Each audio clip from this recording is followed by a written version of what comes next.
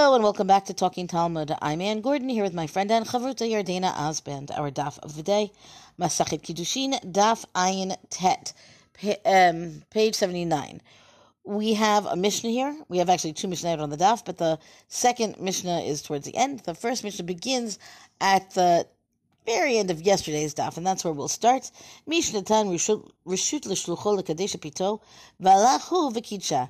So we have a case of a father who appoints an agent, a shaliach, to betroth his daughter, meaning to go apparently and be the person overseeing the betrothal of his daughter to apparently whomever the shaliach deems appropriate.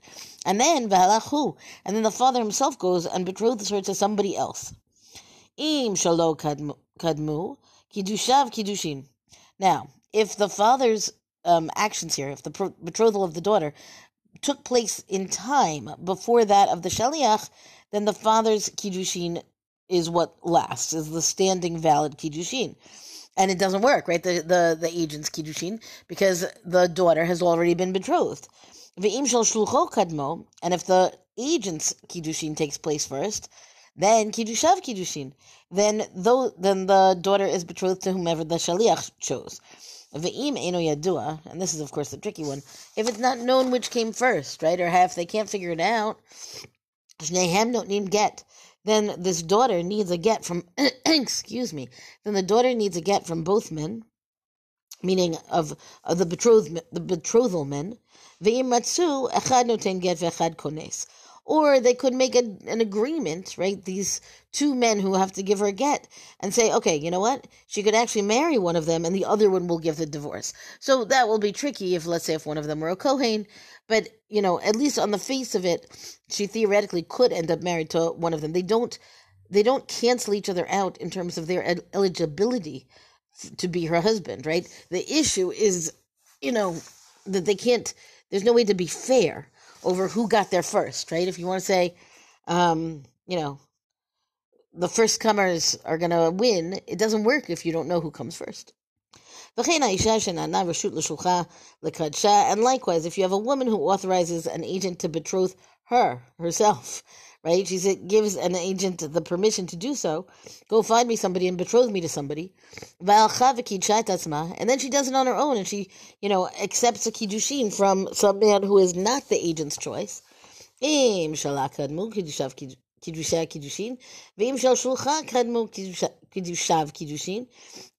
her kiddushin came first, then she's betrothed to the person she accepted.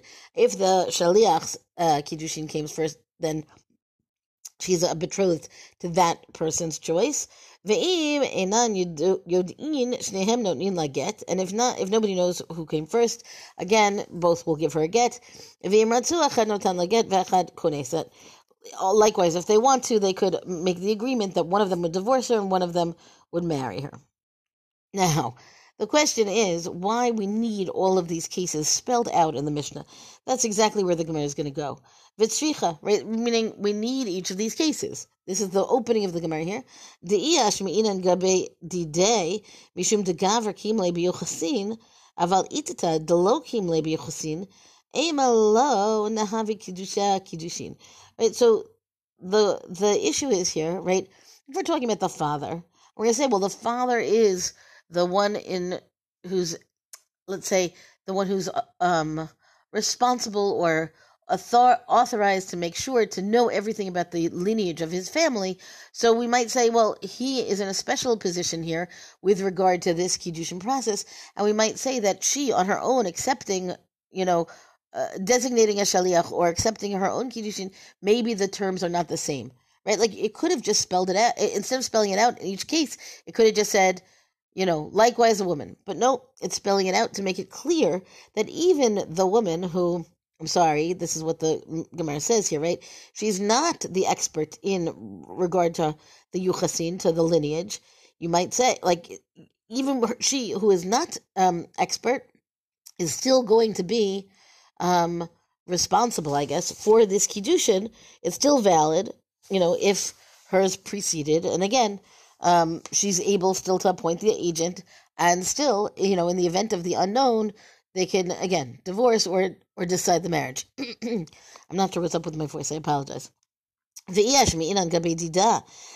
the reverse. What if we just add her case and we're going to extrapolate from it to the father and his shaliach, right? So then really what do we say? Mishum de'itata daika uminsa ba. Maybe we would say, well, the woman is going to be particularly careful about who she's going to marry. So we're going to give her greater say over this kind of process. Aval ihu imalo echpatlo. We might say the father's not as particular, doesn't care as much, precisely who his daughter marries. So therefore we need to have the Mishnah include both the cases of the father who's betrothing the daughter and the woman who's responsible for her own betrothal. Okay. And then the Gemara itself goes on to address, some of these details. Itmar, Kidsha aviha baderach. What happens if they're traveling and the father betroths her along the way while he's traveling? The Kidsha atzma ba'ir. But she herself is in the city, whatever. She accepts her own Kiddushin at the time that the father is also betrothing her. Varehi bogeret. Now, what happens if she's, this is a matter of the time that has passed and she's a bogeret. She's an adult to accept her own Kiddushin. And the father, who is eligible, right, to betroth the daughter, that's for a very select time period. So now what happens? Rav Amar, Harehi bogeret lifanenu. So Rav says she's a grown woman at this moment, right, at the time that she accepts the Kiddushin. Her father cannot do this betrothal. So even if and the implication then is, right, even if he did that betrothal at some other time, we assume then we kind of treat it as null and void. It's as if it's stronger than null and void. It's as if it never was, right? And Shmuel, in contrast to Rav, Shmuel Amar, Chayshina l'kiddushay shnehem. Shmuel's worried, he wants to pay attention to the kiddushin of both of them. The issue being then, of course, that she can't marry the two, and then there's going to have to be some divorce going on. And then the Gemara is going to kind of dig down deeper into the details of this case. Aima, when is it the case that the father's betrothal took place? Right? Ilema betoch shisha. If it took place during those 6 months when she is not a minor but isn't a bogeret, right? In this she's not yet fully an adult means, right? In terms of achieving the age of majority, right? Bahanema rav harehi bogeret lefanenu. So then, the question then is the fact that Rav would say that she's an adult at the moment, but how does that work with something that took place in the time before she was a bogeret, right? It would seem that the father could betroth the daughter when she's in this young, I don't know what, we don't have a good English term for this, right? But this in-between status. So then how could you just kind of, forgive me, but just chuck the father's betrothal? Hashta he debagra. It's only now that she's matured, right? I mean, it's only time passed and she got older. And yes, now we would accept her betrothal, meaning the one she accepts on her own. But why wouldn't the father's one take precedent? So the Gemara says, no, it's after the 6 months took place. She's already really technically on this cusp of the age of majority. Because if she weren't already in that, if she weren't in this double zone kind of thing, then why would Shmuel say we're worried about both of them? Everybody would agree that the father's Kiddushin is nothing. V'ha'amar Shmuel, ein bein na'arut lebagrut ela shisha chodashim bilvad. As far as Shmuel is concerned, the difference in the status between a na'ara, this younger woman, and a bogeret, the woman who's come to the age of majority, it's only 6 months. And in that time, are we going to say that the father can no longer betroth her because 6 months passed? And that seems to be, Shmuel is taking a much more elastic approach to the time when the father can betroth her. Like Gemara says, and then with this we'll close, Lo tzricha, no, we still need to understand that we're talking about a case where, and let's narrow it really finely, the Kiddush Bahal Yoma Demeshlim Shisha. The father betroths her on the day when those 6 months are completed, meaning it's the last possible day that he could do it. Rav Amar Harehi Bogeret Lefanenu Midahashta Bogeret. So Rav says no, but she's a grown woman right now. It seems to be that, this was really on the same day. So wasn't she a grown woman in the morning, let's say, when the father betrothed her? What happens later in the day?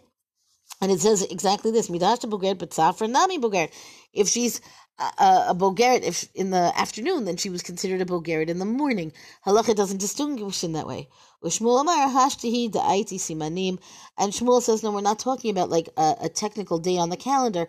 We're talking about actual physical signs of puberty. And so that really could, be, if you examine her earlier in the day or later in the day, or really, even if it's not even on the same day, you're still going to end up with a time where it's a different way of assessing whether she's reached the age of majority, and therefore you could have a shift in the time in a different kind of way. Now, the Gemara is going to go on and develop Shmuel's opinion further, and it delves into a whole interesting discussion of mikveh, but we're not going to talk about it. Yardena, I'm handing it over to you. I think it's interesting how much of this stuff is spent on this machlokas of Shmuel and Rav, and especially Shmuel's opinion.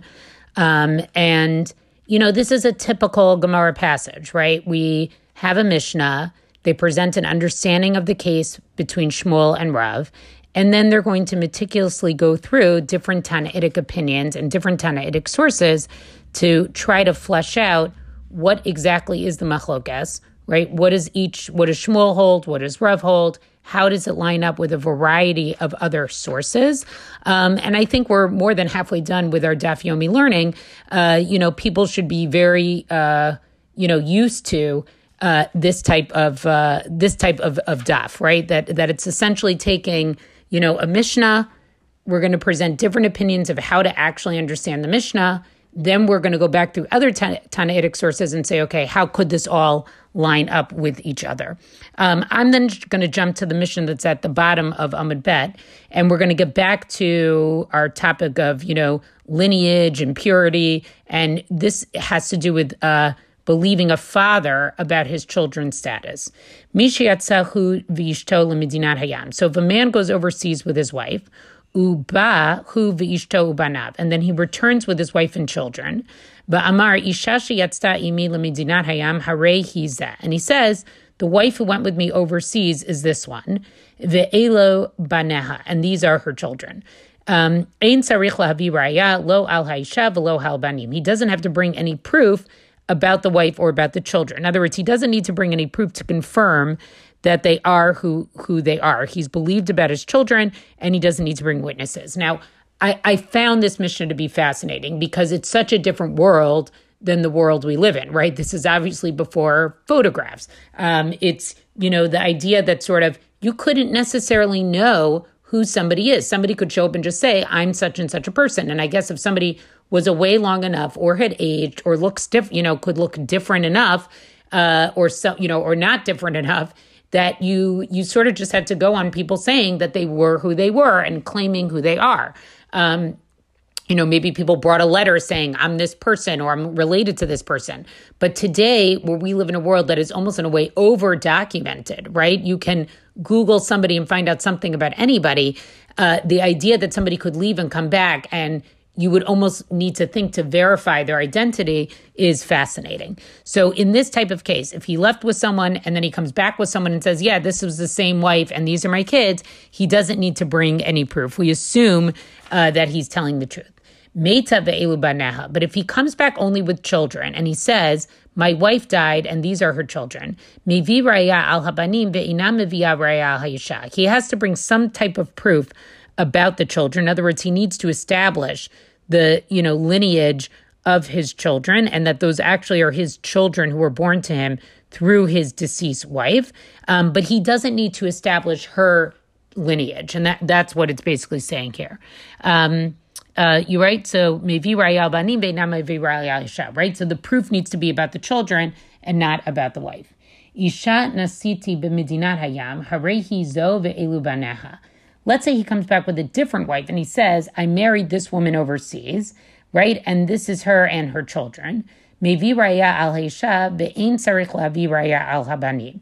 So he needs to bring proof about the wife, but doesn't need to bring proof about the children, right? In other words, he needs to prove her lineage, but not the children's lineage, because again, once he figures out her lineage, then that's the children's lineage. So that's why he needs to do the children. And it makes sense that in the previous case, it's the children and not the wife, because it's basically proving the lineage of who is alive. Meita ve'elu baneha, right? Let's say he comes back without the second wife and says she died, while I was overseas and these are her children, sarich lavi raya al haisha ve'al habanim, then he actually needs to bring proof about both, because in this case, he needs to prove that the wife was actually of good lineage and that the children were actually born to him, because there's nobody who can corroborate anything of it. So the Gemara starts off by saying, Amar Rabba Bar Huna, b'chulan kikruvichim achareha, right? All of these cases, right, where the Mishnah says you don't need proof, that no proof is needed for the children, it's a case where what this means is they tag along afterwards, or they come afterwards, meaning the children are attached to her. So once you prove the mother's lineage, you're obviously proving the children's lineage. And so they're going to bring a brisa to talk about this a little bit more. Tana Rabbanan, Isha nasiti b'medinat hayam, right? If a man comes and says, I married a woman overseas, and this is her and her children, mevi raya al isha ve'ein sarich lavi raya al banim. So again, as this Mishnah says, right, he has to bring proof about the wife, but not about the children. Umevi raya al hagdolim ve'ein sarich lavi raya al ktanim. He has to bring proof about grown children, but not about the young children. And so this seems to be an addition to what was said in the Mishnah. That in other words, it's the young children who sort of are connected to the mother, but not the grown children. And then Bamed Devarim Amrim, what case are we talking about? Bi Isha Achat. When he says he only had one wife. Aval b'shtei nashim. Let's say he says he had two wives and one died and one survived, and that's the one who's with him. Mevi b'raya isha v'al banim al gdolim v'al ktanim. Then he needs to bring proof about everybody, right? Because he needs to prove that the children are actually that wife has good lineage, and he needs to even prove that the younger children are her. In other words, if there already was a second wife involved, he needs to do a little bit more. Proving. Now, the discussion of this Mishnah is going to continue on tomorrow, so we'll discuss it a little bit more tomorrow. But again, I think this gives us a very interesting insight into the world that they lived in, a world without documentation the way that we have. And today, this probably we would do, and we talked about this before, you would probably just do DNA testing if there was a question. And so, that's not obviously what was available then. Well, that's our DAF discussion for the day. Rank us, review us on all major podcasts. Thank you to Rabbanit Michelle Farber for hosting us on the Hadran website. Let us know what you thought about this DAF on our Talking Talmud Facebook page. And until tomorrow, go and learn.